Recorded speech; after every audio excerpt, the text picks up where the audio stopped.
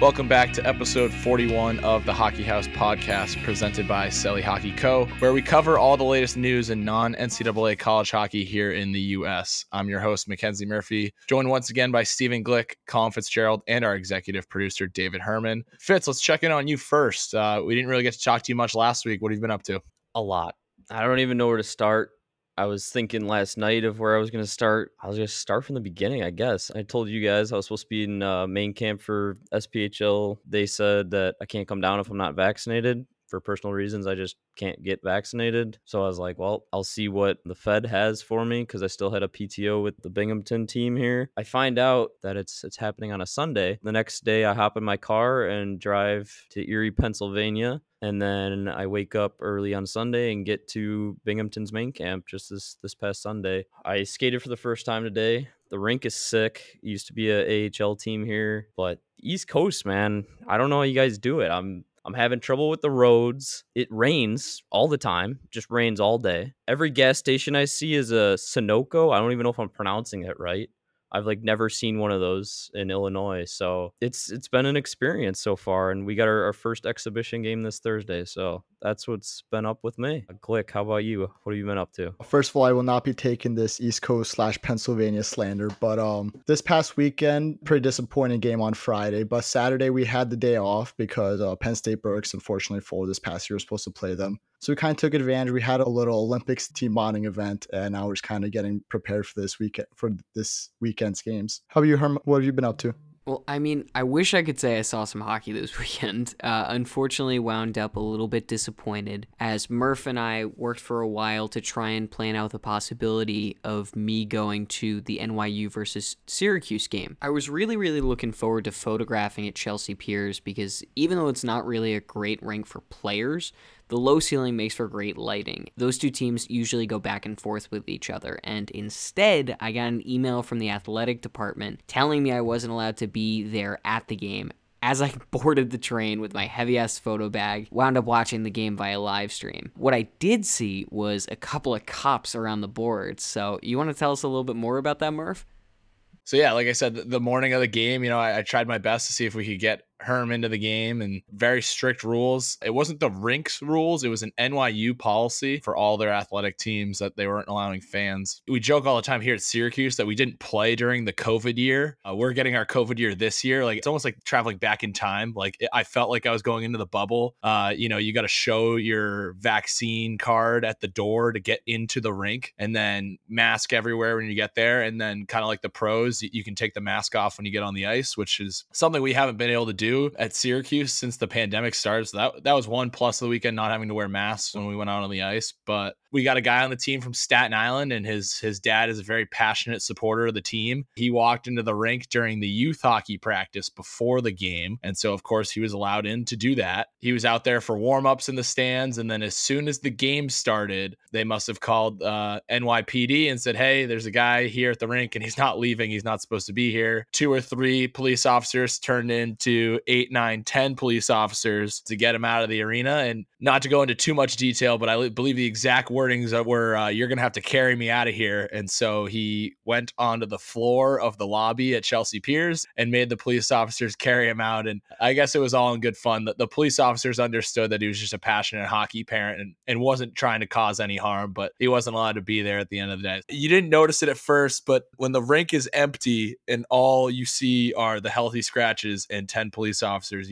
something's up. So it was pretty bizarre to look at. And that happened in the first period of Friday night's game. So overall, not the performance we wanted this weekend. I know we had Doug on last week, was hoping that with all that talk about rebirth, that our jerseys would arrive in time to debut them against NYU. They did not. Some problems with FedEx still in the shipping. So we're hoping that they're going to be in by Halloween now. So we're just going to keep rocking the home whites for now. Yeah, I mean, Chelsea Piers, that is a tough place to play with fans or no fans. It's absolutely bizarre. You can almost touch the ceiling there. And it's all stuff I've talked about on the podcast before, but the community locker room is a wild one. Our rookies were shocked when they walked into the room. They were telling me afterwards, they're like, all that stuff you guys talked about, I thought I was prepared and expecting everything everything. And then you just get there and it's like, no, there's actually like an old guy getting dressed in the locker room, drinking a Budweiser out of a bottle while we're like throwing clear tape on our shin guards, getting ready for warm-ups. So that's how my weekend went. Do have to say Chelsea Piers is probably the best place to be a backup goalie, because you ever get tired of watching the game, you can just turn around and get a nice view of the Hudson. NYU didn't have a goal horn, one of the most bizarre things I've ever seen. So every time they scored, they would just hit the buzzer on the scoreboard. Bizarre. But you can actually hear the boat horns of the cruise ships leaving Chelsea Piers. Like they go off like every 15 minutes. So, I mean, it's an experience. I know our first year head coach was not too pleased with his, how it went his first time around as the head coach for Syracuse. But, we're on the road again next weekend, taking on Delaware, so we're pretty excited for that. Murph, I'm looking forward to some more TikTok vlogs on game days. Those are sick. My teammate from Staten Island, Vinny Barone, he's my roommate. He lives on the floor with me. He's pretty new to TikTok, and he's trying to get like a following going. This is like TikTok 101 with Murph. Like I sit him down. I'm like, here's how you make a TikTok. Here's how you save a sound. And so he's kind of inspired me to pick up my TikTok game, which it's benefited me. I jumped up to 5,000 followers the other day. I hit that benchmark. Not a big deal. But yeah, I mean, it's tough getting swept, and I had fun posting those TikToks, but now all those little, like those U16s who were at Chelsea Piers and saw us play are commenting like hashtag swept on all my posts. So, I mean, that's a tough look, but all in all, people seem to be enjoying them. I went on a nice walk with our starting goalie, Cal Stewart. He's a diehard New York Giants fan. We could see MetLife Stadium from the hotel. So on Saturday morning, we walked around MetLife Stadium for a bit. So fun experience going to New York City, but like I said, not the result we wanted this weekend. Can we also talk about Glick's Instagram post? Glick, rare Instagram post from you. I was on Team Italy for the event, and we were trying to decide like what outfits we're going to wear, because like we're not going to be boring. We're not just going to wear like a green shirt, red shorts. We're going to try and get something, a little more country related. So we thought about like, being mobsters. So we all, hopped on a subway, went down to Center City, went to Primark, Marshalls, TJ Maxx, and we tried to find like matching tracksuits. So there I was in the clearance aisle at TJ Maxx, and I saw a red tracksuit. I took it out. I'm like, wow, this is pretty nice. And then I saw there's about like 4 or 5 of these. I'm like, boys, you guys got to get over here. We got to get these. I got home, put on the outfit. And I'm like, what would make this even better? If I dumped half a can of hairspray into my hair and just combed it back. And I thought I looked really good. A rare time I actually looked somewhat photogenic. It's a very nice photo. And we're all just like, after we took the photo, we were looking at it, we're like, wait, let's make it black and white. And someone did that. And I'm like, that's great. So I had posted up,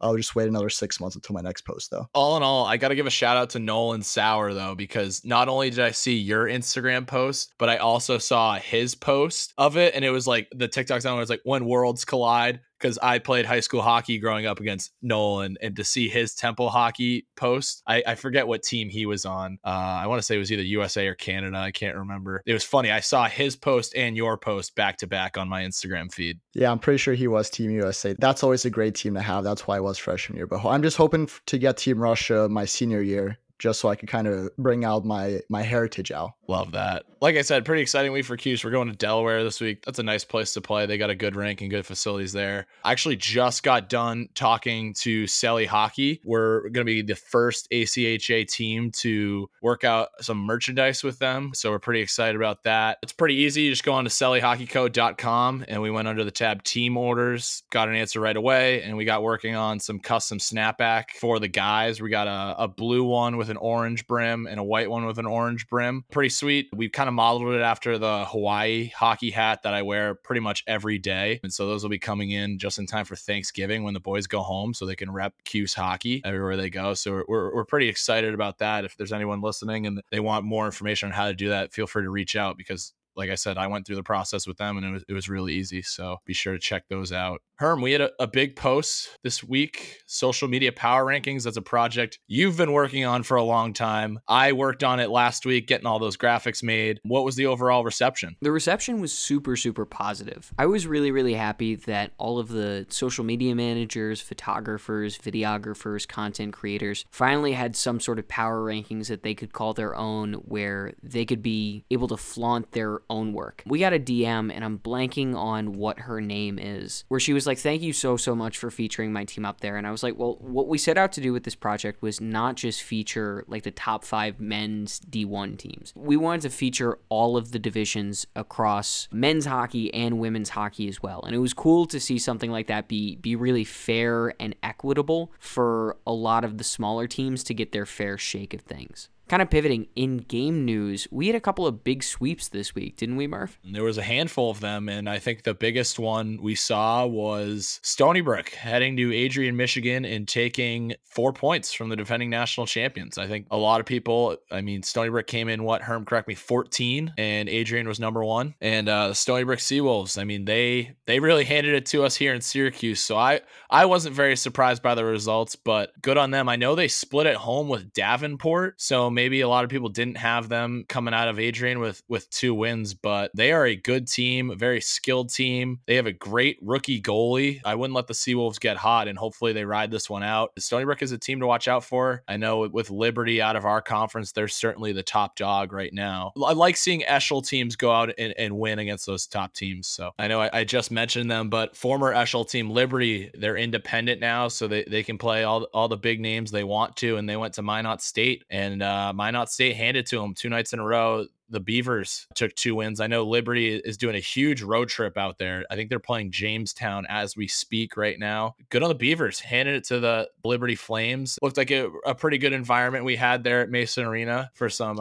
Friday night and Saturday night college hockey action. We'll pause with the game action for a little bit. I think the best photo of the weekend comes out of Colorado State in Fort Collins, Colorado. I'll let Herm speak on this one, but I think the best way that somebody described it was the Brokeback Mountain photo shoot. Yeah, that was really cool of the Colorado State guys to get out there and do like a full cowboy theme photo shoot for their Western theme night. If you look on the Colorado State Instagram page, you actually can see one of the photos that we wound up not using because the editing just wasn't right for it with our aesthetic. They actually had like a real horse that they took some photos with. So good on them for that. That's awesome. My freshman year, when we went to Boulder, and then we played 2 games and played a game in Fort Collins. All I wanted was to get a cowboy hat while I was there. I just wanted a cowboy hat as like a souvenir so I could be like, I got this real cowboy hat from Colorado. And we went to downtown Boulder, and we just, I guess the place, the Luke Cato was my D partner, and his brother played for Boulder. And so he kind of showed us around Boulder, and he was going to take us to this like Western rodeo shop, and it had gone out of business, and that's the place we were going to go to with the cowboy hats. So one thing I don't have in my closet that I wish I did is a cowboy hat from Colorado. So fun seeing them play around with the photo shoot. It's got me thinking, because like I said, these Cuse jerseys are coming in any day, and we got to have some sort of photo shoot to get our name out there, because these jerseys are going to be sick, and we want everyone to post them. You should all get some Simply Orange bottles and just kind of have a little photo shoot with them and the new jerseys. I think that's a great idea. This is the 3rd time I've mentioned the U16s in my comments on TikTok, but somebody commented like, bring back the orange juice bottle or something like that. And I was like, oh my gosh, like the orange juice bottle has a cult following on social media. That's awesome. So, maybe someday we'll come out with like a merch line of the orange juice bottle, just as kind of a way to remember that crazy week. But more ACHA action. I know we highlighted them last week, but Weber State is rolling out west. They had that highlight reel goal against Boise State. They just knocked off undefeated BYU. So they are definitely a team to watch out for. Another team out west with a good weekend. We saw GCU beat ranked Arizona. What was the thing? Did somebody say watch out for Arizona this weekend, and then they got swept by GCU? Yeah, an anonymous Arizona player DM'd us as a response to our number 3 ranking post. He started off with saying, don't be shocked to see U of A in the top 10 within the next few weeks. And I said, UNLV is going to be a big test. And he replied with, will only help us in the rankings after we sweep them. And I said, you saying that as a statement with the eyes emoji? And he said, guess we'll just have to wait and see. So to be determined how they fare against UNLV after some unfortunate losses to the Sun Devils and the Lopes. Another notable matchup UMary traveled to Lynchburg, Virginia to take on the Liberty D2 team in a 3-game series at LaHaye. The Liberty Flames took games 1 and 2, and then UMary bounced back in the third game with a decisive 6-1 win before heading back. Big wins for the Liberty D2 team. I know that's a team to watch. They almost make it to nationals every year. Nice test for UMary early on. I know kind of they had a scare on opening night against Minnesota, so that's some good competition to them. It's not often that UMary loses in D2 action, so you like to see the Flames, maybe one of the rare times people are cheering for the Flames against a team like UMary. We got a solid interview coming up. I know we've talked a lot about Texas college hockey lately, and we're going to keep it up with this interview from the boys at Texas A&M. We had Jacob Norwood and Jake Sirkis join us this week. They were awesome. Love talking to those guys, and we'll cut to that interview now. We're pleased to be joined by two members of Texas A&M's hockey program, Jacob Norwood and Jake Sirkis. Guys, welcome to the Hockey House. Glad to be here. Excited to be on. Thanks for having us, fellas. Sirkis, you're like a last-minute call-up to the show. I don't know if we've ever had a guy get called into the show so late. You're the e-bug tonight, I guess. Yeah, it's crazy. I literally woke up from a nap 15 minutes ago. My roommate came in my room crying that he had homework to do. So here I am. I had to get ready to go on Spit Chicklets somewhere. So this is your test run for Chicklets. We're really close with Mike Grinnell, so he'll listen to this, make sure you're a good candidate down the road. Just got to make sure I have a good debut for Biz and the boys. We'll turn it over to Norwood. How are you guys doing so far? What's the season looking like for you guys, and what have you been up to lately? It's been good so far. I mean, trials and tribulations coming back from COVID, of course. Half the team's brand new. Working through those road bumps. Good first start to the season, 4-0 on our first weekend, and then just a tough series against our most recent ETBU weekend. We're having them back this weekend, so we're excited to bring them in. ETB is coming back at your place for the home opener? We had them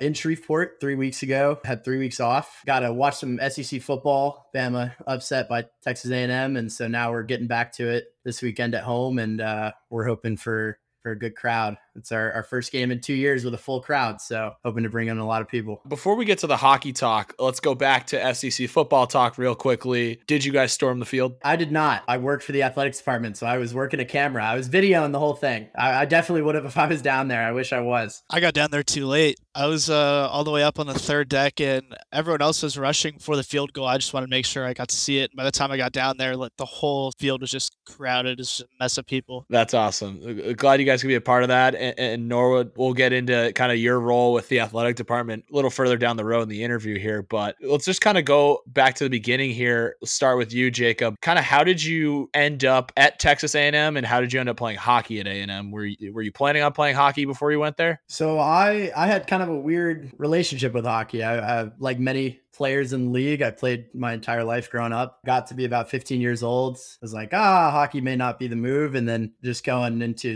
looking to go play juniors or something. And then my senior year of high school, I was applying to schools, applied pretty much everywhere in Texas. The only place I did not get into was Texas A&M. And so I went to a community college, Blinn College down in College Station. It's right down the road. And there's a NA3 team here, the College Station Spirit at the time, now the Texas Roadrunners. And they were a little rough when I played there. We went 2-45 the season that I played there, but it was a great way to stay in shape. Played 1 year there and then transferred in, and I pretty much had my sights set on A&M from my senior year of high school. It took me a second to get there. So. And then Sirkis, what about you? How did you end up at A&M? A little bit of a different path. I was just like Norwood and pretty much everyone else played the game growing up. Played some AA hockey. Didn't really know what I wanted to do. Knew I was going to college somewhere. A&M's a great university. They've always had a pretty good hockey program, so I thought it'd be a pretty good fit. Also, our conference does a really good job. They have a youth tournament, like a high school tournament before the season up in Dallas, where it's kind of like a recruitment deal, and all the teams get to go out there, kind of explain what their programs and universities are all about for the high school kids. So that's kind of how I learned about our program. Norwood, once you get to A&M and you're finally playing hockey, what's the welcome to the ACHA moment for you? Definitely first weekend. We had a 4-game series against TCU and SMU. To this date, I jumped in. I was doing the marketing for the team. And to this date, our most viral post was when we beat UNT 26-0. That was probably my welcome to the ACHA moment. I was like, wow, this is definitely going to be an interesting year, but obviously, it's just it was an interesting game for sure. My parents were rooting for the other team about halfway through. So, Sirkis, what about for you? Did your welcome to the ACHA moment come during one of your first starts? I'd actually probably have a couple. I was lucky enough to have a shutout at my first game against TCU, but probably the bigger welcome to the ACHA moment. I didn't even play this game. I'm not even sure if I was dressed. Our first Texas game at home, we sold out our building. There had to have been like 1,100 people there. Like, it's just a crazy atmosphere. Like, I've never had that at one of my own games before. And it's just something like I'll always remember. And hopefully we can continue to have that this year. Yeah, it's something we tell all the rookies about. You never forget your first Texas game, because growing up playing youth, you got your family in the stands, but here it's like, you got a bunch of rowdy college students, and it's just a whole different thing. So it's crazy. I played one road game against Texas in Austin. They didn't have as many fans as we did. I mean, it was still a crazy atmosphere. Like, to get to the locker rooms, like, you have to walk through a tunnel, or not even a tunnel, but just like a very skinny hallway. Like, the fans are on each side, and every time we'd walk to the locker room, they'd just be pouring beer and throwing shit at us. It's just unreal, especially when we can beat them in their own barn. I know you guys talk about the rivalry and the atmosphere with Texas, but what does a typical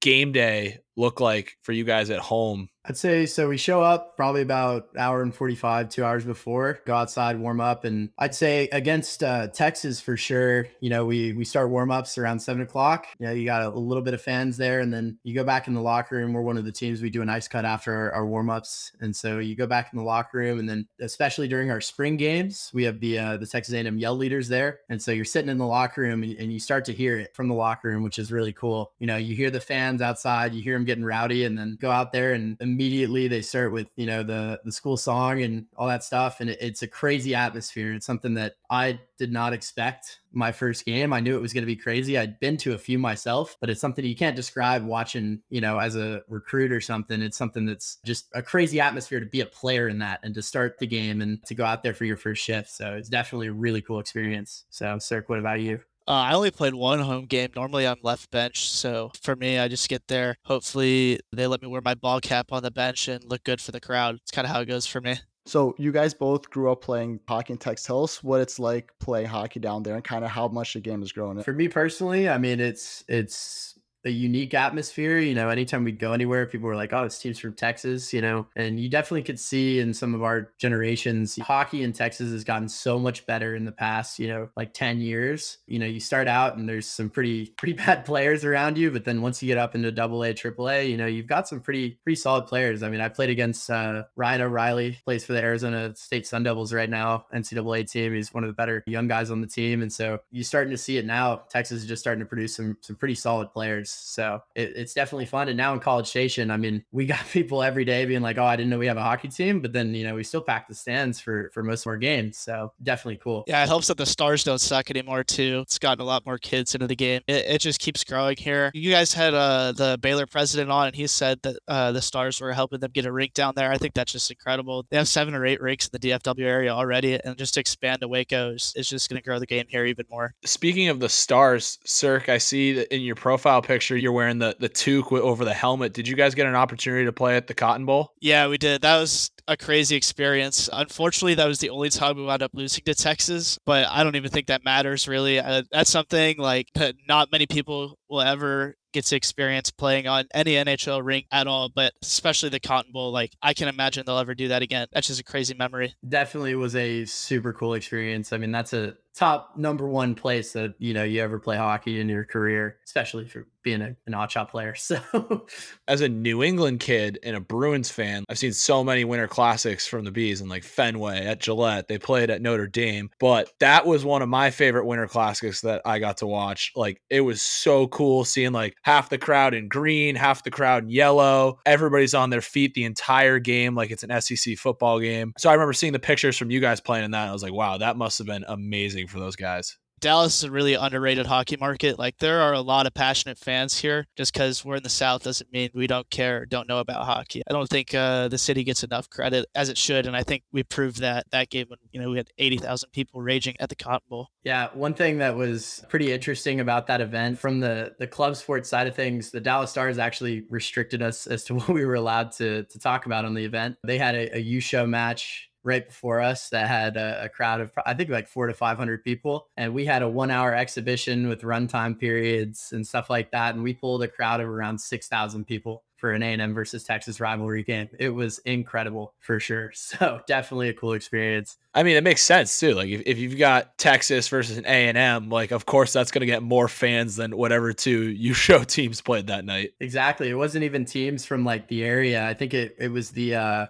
the Gamblers and the Steel, I think, was the two teams. But, I went and I watched the game because they played in one of the Dallas Star Centers before. And so, yeah, I mean, they pull good crowds. I mean, especially with the younger kids in the area, the high school kids and kids playing travel. But we're advertising, that arguably the greatest rivalry in sports in Texas and Texas A&M, and no longer play each other in football was one of the greatest rivalries in football every single year, and now it's coming back. I mean, it was crazy. So going back to some talk about the rink, I know we touched on the atmosphere a bit. I know in terms of college hockey in Texas, you guys are probably one of the kind of better run programs, more notable programs between the Texas teams. You want to talk about kind of locker room situation and support you guys get from not only the school, but the community? yeah, so definitely, me and Sirkis are actually both officers on the program, and we kind of help with all the administrative stuff. University wise, I mean, we do get a little bit of help from our university, but it's nothing to kind of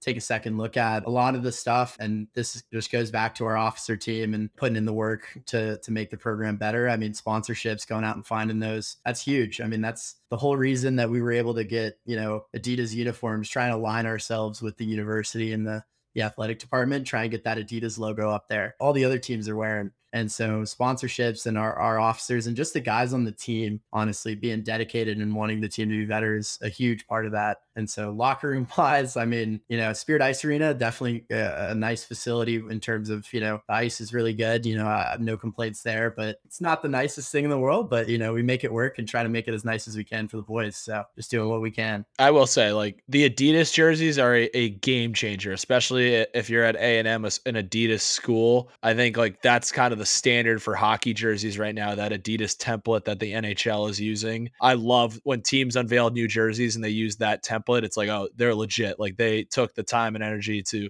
go through the proper channels to get them and look good on the ice.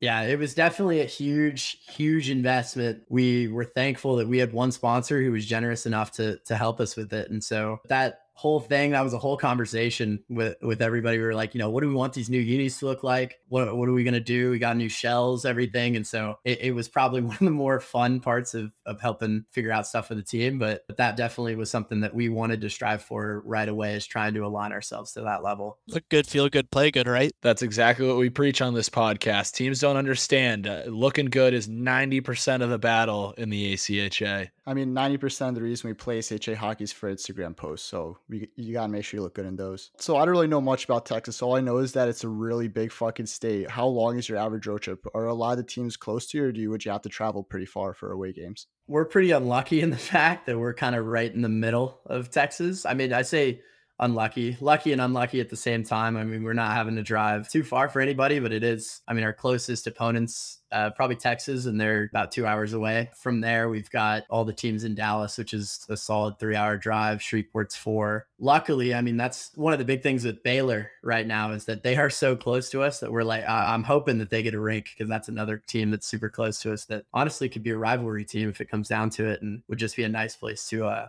go and have a rink that's not super far away that we can come back from after a game instead of having to stay at a hotel. So we used to have UTEP in our conference too, UTL Paso, and that's like a fucking 14-hour bus ride. So if you haven't been to Texas, that's how fat this state is. Fortunately, we don't have to drive out there anymore. Yeah, and I think you guys kind of touched on it, that you'd listened to our episode with the Baylor guys, and I think talking to so many guys from college hockey players from Texas as of lately, I think that's like something that a lot of people don't realize. Like, you can drive across the state of New York and it'll take you, I don't know, New York City to Niagara. Herm, correct me if I'm wrong, that's probably like what, 8 hours? And New York's a pretty big state, but nothing like Texas, right? Yeah, definitely. I mean, the UTEP trip was definitely one that like it was a little rough. What we would do, so we take an away trip every single year, our first week in January. And so what we would have to do before is we would have to drive out to El Paso, and then we would fly from El Paso to go play an out-of-state team. 2 years ago, we went to Kentucky, played Kentucky and Louisville. And so now this year, instead of having to go 3 different flights, we're going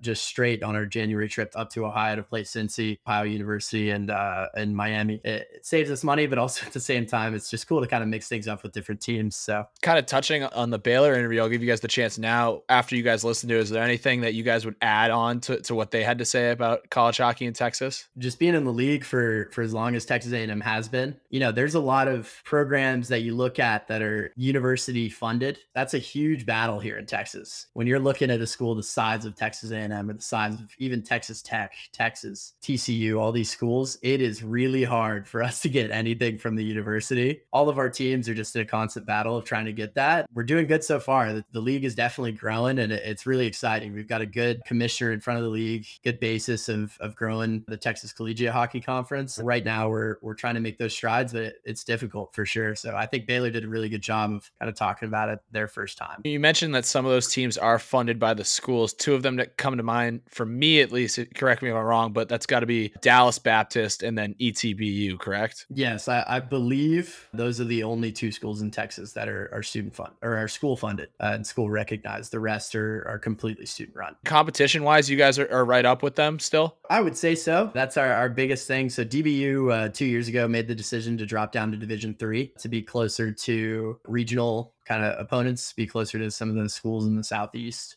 But ETBU, I mean, we had a little bit of a rough showing against them this past weekend, but obviously, 2 years ago, me and Sirk both were on the team, won the whole league in Texas. And so I definitely think we're up there. It's just a matter of the boys got to execute. That's how it always comes down to it. So come back to that question maybe after this weekend. We'll see. I don't know if you guys still play, but I'll tell you what, I've never taken a whole year off of playing games and then hopped right back into it. Like that's by far the most difficult thing. ETBU, they played pretty much a full season last year. We weren't allowed to practice first semester, and then we're practicing in like 10-man cohorts all second semester. So they might have our number right now, but I bet you by the end of the season, once we kind of get back in the flow of things and get used to playing games and practicing as a team, I guarantee you we'll beat them at the end of the year in playoffs when it matters. Yeah, Sirk, that's funny you bring that up because that's something we've talked about in the last couple of podcasts. We've noticed in the ACHA here early on, there's been a lot of blowouts, and it seems to be those teams that did get to play last year have kind of the upper hand on the teams just kind of hopping into the fire. And I, like you said, I think that's something that'll get sorted out certainly second semester of the season. And once it comes down to nationals, but I keep calling it the lockout year. Yeah. You got to get your feet wet, and I'm sure you boys will get back on track. Honestly, I think the biggest thing is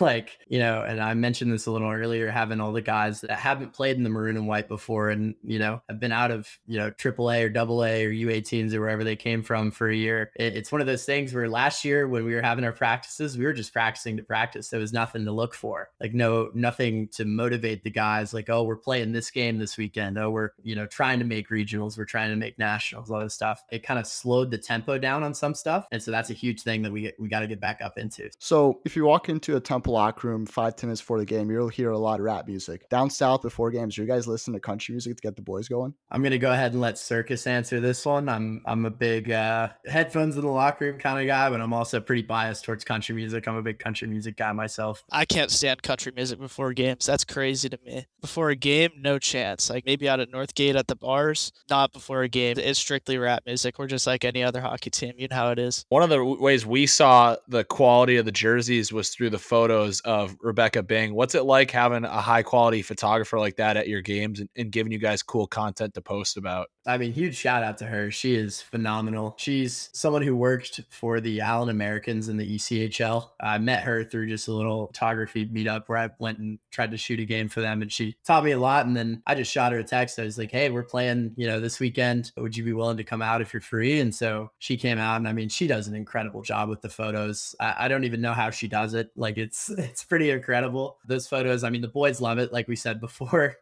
play ACHA for the gram. The boys are loving the pictures, all the new profile pictures every weekend. But the biggest thing is she is located in Dallas. So we do not get her for home games. So we get her for our first weekend in Dallas and then for playoffs. So when it matters. I mean, that's perfect. You get her at the beginning of the year, use those photos to promote you. And then at the end of the year, you got great stuff to post about too. Exactly. That's all it is. Jacob, you kind of hinted at it a couple times now. We'll dive right into it. You work for the athletic department. Talk about what that's like working for 12th Man Productions. I mean, as a job, just like outside of, compared it to the hockey team, it's a super cool experience. Definitely one that I'm going to hold on to for a very long time. Getting to see, the content that these, SEC football teams are putting out, SEC soccer, all these things. And getting to work with those people and really get to experience, the type of stuff that they're putting out. I mean, it's incredible. Everybody who watched the Alabama game or saw, the end of the game, you see the highlights. The media team that I work with is incredible. I'm just a broadcast guy. I just work the game cam, but the people we work around are incredible. We've actually got something special coming out here in the next few days, collabing with some of my coworkers to actually do some stuff for the hockey team. So if you want to keep an eye on that should be coming out prior to our first home game. Actually, most of the team doesn't know about it. I don't even think Sirkis knows about it. So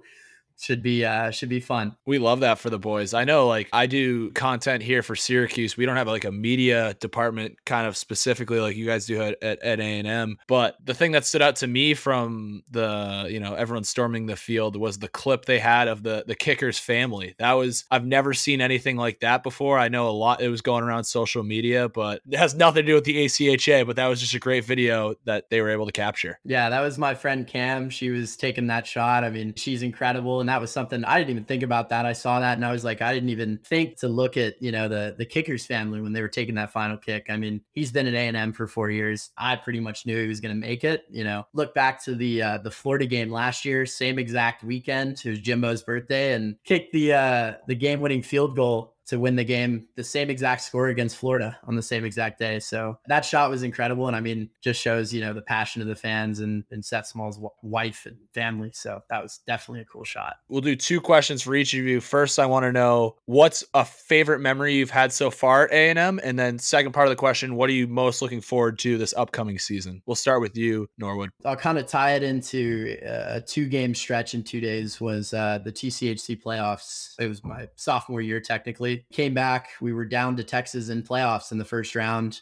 We had 1 minute left in the game and pulled the goalie, scored the game tying goal with 56 seconds left, and then scored the game winner with 3 seconds left in the game off a shot from the point. I mean, it doesn't get better than that as a hockey player. That's kind of the bread and butter. That's why you play the game. Those are the moments that you play for. And right after that, we go into ETBU. I mean, that's kind of it was the big matchup of the playoffs. We went to play them, went into overtime, and it was a 3-2 overtime win. I mean, that was just the 2 most intense games of my hockey career in one weekend. I mean, that was just incredible. So I definitely say that was my favorite memory here at Texas A&M. Definitely looking forward to playing some ACHA Division I games. We've got Alabama and OU on the schedule, which definitely 2 heavyweights in that division. So, we're going to go in. Could see a second Texas A&M versus Alabama upset this year. That's all I'm saying. It's funny you bring that up too, because we talked about it a couple episodes ago. I kind of mentioned that I wouldn't be surprised if Arkansas went and gave OU a good game. And Arkansas, D3 runner-up last year, they went in, and it was right after Arkansas had beaten Texas in football, and it was kind of like a welcome to the SEC. And then sure enough, Arkansas hockey travels up to Oklahoma, and they upset them on opening night. So I agree with you. I'm hoping you guys can maybe get a win against Bama. Yeah, that's huge. I mean, that's something, it'd be awesome if we could get them here at home. They're a huge name here in College Station, obviously. Having OU, Texas, even Arkansas, we reached out to them, and the 2 teams, we just couldn't really coordinate it to work it out. But that's definitely something that we've been trying to do. And so I think the boys are excited, and I think we're prepping for a good game. We're going to give it all. So excited to see it. Sirkis, for you, like what's a memory that stands out to you in your time with A&M? Norwood stole my favorite memory. It's definitely the first home game I played against ETBU. My grandfather was in town. It was just an incredible game. It was such a tight battle all weekend. Just the whole season was really tight with them. I mean, just to beat them twice at home and front of the crowd was just amazing, especially like never having played in front of any kind of fans like that. Felt really good. Also, I'd probably throw in my first game against Texas as well. I mean, that's kind of what we play for, right? Live for the rivalry games. So that was an incredible experience. I'm just looking forward to finally playing games. Doesn't matter against who. This weekend against ETBU is huge. We were talking about them all last year, trying to get them on the schedule. So we've had these games scheduled or circled on our calendar for over a year. Obviously, the Texas games. I'm really looking forward to play these Division I teams too, just to see how we stack up against them. And also the Ohio trips. Those are some of the top teams in Division II. I mean, those would be good measuring stick games for our program to see where we're at. I'm really looking forward to it. This season's going to be a lot of fun. Who knows? Maybe we'll just have to schedule some games against against Syracuse, kind of see how we stack up there too. Hey, would love that. I mean, they're already talking to the coach about where we're going to go. I'll be a senior next year, so I'm looking for a nice road trip somewhere out west. We might have to stop by College Station. Welcome to come down. It's nice and warm down here. We really appreciate you guys coming on. Shout out to Sirkis, though, tonight. I mean, Scott Foster performance as the emergency backup, coming in late. Heck of a performance tonight. I appreciate y'all having me on. Had to get you help me out. Let Grinelli know I'm ready to go. We'll be sure to do so. And Norwood, thank you so much for setting this up. We loved having you guys on. Absolutely, boys. It was an absolute pleasure. Look forward to seeing the posts on the gram and see how Hockey House Pod grows in the next year. Once again, thank you to Norwood and Sirkis for joining us this week. Great to get some insight on hockey at Texas A&M. That interview was presented by Selly Hockey Co. Be sure to stock up on Selly Hockey gear for the fall. Crew necks are perfect this time of the year. I know the weather is getting a little bit chilly here in Syracuse, so be sure to check out all the new styles from Selly Hockey, including Canada Hockey, Russia Hockey, Minnehaha Waves, and the Bishop Sycamore crew necks. Selly Hockey crew necks are classic fit with no center crease, guaranteeing a comfortable fit every time. I know I mentioned earlier how we're doing a Syracuse hockey hat order through Selly Hockey. I just want to circle back and let guys know that you can also do any product from their website as a team order. You can do crew necks, t-shirts, hats. They are all available for team orders. You can take an existing design and you can make it fit for your team. So if you like the Trinidad and Tobago hats, but you play at Temple like Glick and you want to do a Temple hat order, you can do that. You want to do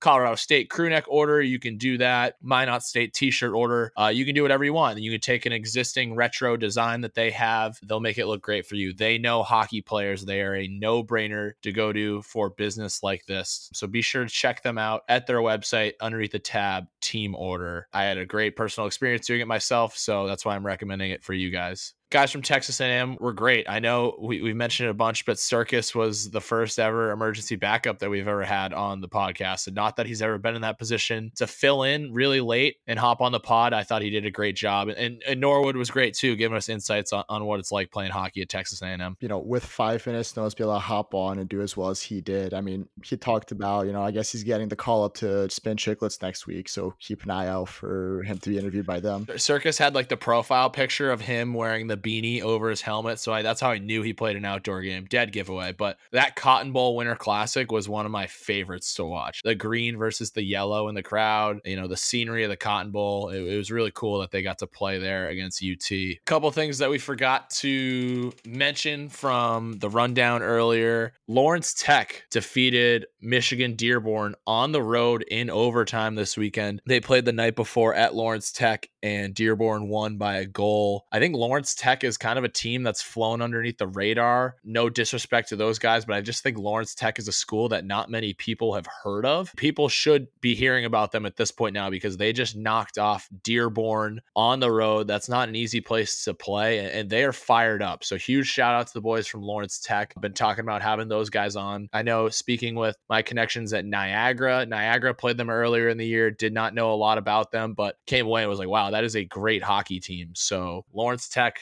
know the name. Another thing that we forgot to cover, it's ironic now looking back on it, but I told the story last week about how my dad used to always say, well, hey, look for the blowout of the day. Like, maybe you guys didn't get killed as badly as another team did. Sure enough, the week after we talk about that on the pod, Williston State just absolutely destroys Minnesota State University Moorhead 27-0. It was the home opener for Minnesota State University Moorhead. I mentioned a couple times the word thrash. This was an absolute massacre on ice. One, I don't know how you lose 27-0, and two, I don't know how you beat a team 27-0. I think at some point enough is enough, and you call off the dogs. But Glick, as a goalie, what are your first thoughts seeing that score? Yeah, I saw that score and I just felt so bad for the goalie or goalies that had to play. I mean, I let up 4 goals and I hate myself for the next 24 hours. So I can't imagine how those goalies are feeling. I mean, I also just don't know how a team could score that many goals and not feel bad. It probably feels good to score, but I feel like after a while, maybe cool it off. But I guess a lot of first goal pucks were given out that night. So maybe that's why, because it was a season opener. Yeah, I hope the Moorhead staff had plenty of pucks on hand. I can't imagine they had an unlimited supply based on the scoreboard. But I mean, I've played in men's league games where we're a group of college kids who sign up for a tournament and they're a group of 50-year-old guys who sign up for the tournament, and like you right away know that you're going to win the game. So you score like 5 early goals and then you just like chill out for the rest of the game. Why beat a team 27-0? I don't think there's a single person looking at the score and be like, heck yeah, 27 goals. Like, I don't know, that it just seems a bit ridiculous to me. What are your thoughts, Fitz? All I could think about is, we play ACHA hockey because we love the game. We want to continue to play. These kids must really love the game to go out there and just get shelled, and they're going to show up next week and keep playing. So kind of give them props. And I hope they do well the rest of the year. But like my first thought process when I see that is like, do you cancel the season after that? Like if you lose your first game 27-0, do you just decide like, hey, we don't have the guys, we don't have the talent, let's just call it. Let's practice for a year. Like I don't know. I hope, like I said, Fitz, I hope they're as optimistic as you are and that they bounce back and keep on playing. And I guess for the sake of Wilson State, I hope somebody beats them badly. There's now 2 things I'm wondering. Number one, I don't know how it is at your guys' school, but the secretary always has to send in a post-game report for games. And I just want to know what the secretary had to put in for that game. And number 2, I want to know what the coach said in between the first, second, and third period and finally at the end of the game. Like, as a coach, what do you say in a situation like that? 8-0 after the first period. So whatever the coach said after the first period had to have been pretty similar to what he said at the end of the second and the end of the third. Because after 8-0, like what more does, I don't know, unless they were taking bad penalties and maybe the Wilson State power play was like 24 for 25 on the night. Like, I don't know. Those that's ridiculous that's even a possibility that the power play could have gone 24 for 25. Man, that is a tough one. That was certainly not the game of the week. And my number one for this week, we have a college hockey Mid-America rematch of the 2020 Conference Championship game. It's IUP versus Pitt.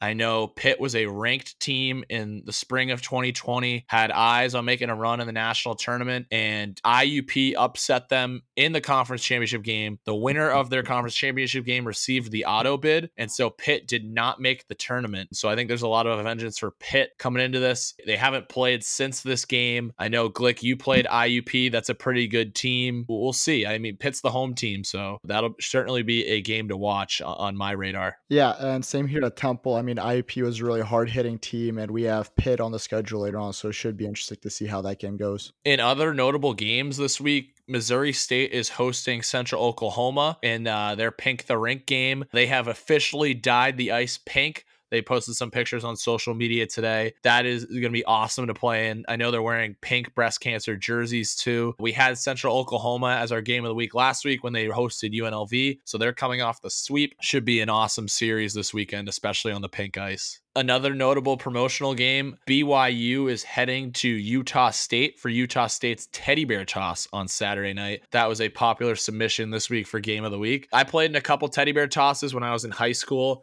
Unfortunately, we couldn't do it after the first goal of the game, but I would imagine that place at Utah State is going to be packed and there's going to be, the ice is going to be littered in teddy bears after hopefully that first goal of the game. I always wondered with the teddy bear toss, what if you don't score? So it very rarely it happens, but you just throw them on the ice after the game. It's got to be a bummer to be a fan and sit through the whole game holding a teddy bear. That's so anticlimactic.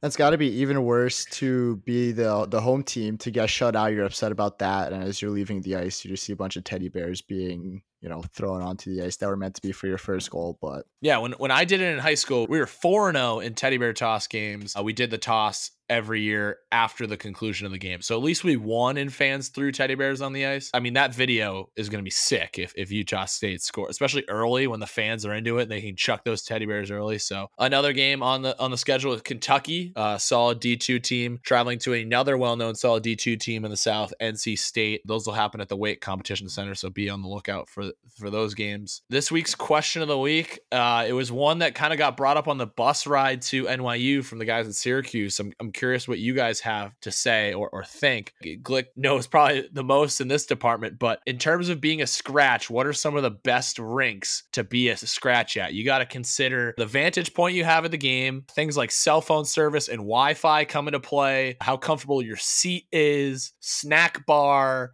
Glick, what are some things that you're looking for as a scratch for amenities? I hate the fact that I'm the resident expert on being a scratch in the ACHA, but honestly, for me, it's all about just good food and it can't be too cold. I don't want to be sitting there freezing my ass off. Those are my two big things. And from personal experience, what is your favorite? Not your. I don't want to say your favorite place to be scratch, but a place that it's not too bad being a scratch. If there's any place I would want to be scratched in ACHA, it would be on the road against Westchester. I mean, first of all, great burger. I mean, ACHA burgers gave them an 8.5 out of 10. So you always know you're going to have a good meal, during the first or second period. And the other good thing with that burger is get a nice little view of the rink. It's a bar that sits above the ice sheet where Westchester plays. Those are the only two things I really care about. It's got to have good food and it can't be too cold. If you're in a bar, it can't get too cold. So I would have to say if there's any place I would want to be a scratch, definitely Westchester. That was one of the number one picks from the guys at Syracuse. Another rink that got brought up was Adrian. I mean, they've got the bar right behind the bench. Great view. I've never been there before. Fitz, I know you've been at that rink. Do you think that's a good place? As long as you don't wear any of your team gear like up there, you get along with the Adrian fans, then you'll be all right. Another one that got brought up was Oswego State. They play at their D3 team's rink. Very cozy. Any place where you can kind of sit up in the press box, maybe be a little more official than the average fan in attendance, I think is another key factor. Some rinks that got brought up as a really tough place to be a scratch. Stony Brook was number one for a lot of guys. That rink has no cell phone service,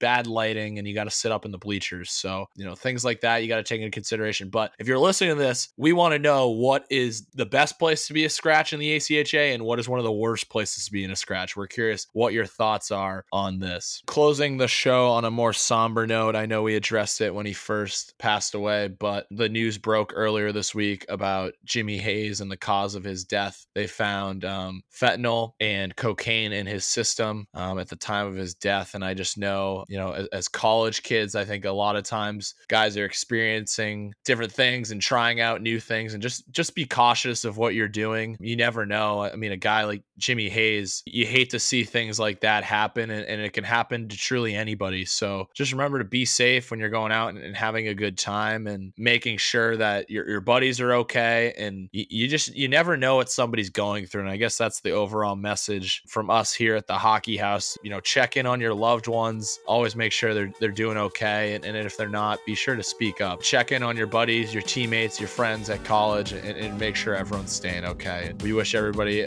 once again, a safe and healthy weekend of college hockey action. Stay safe, boys.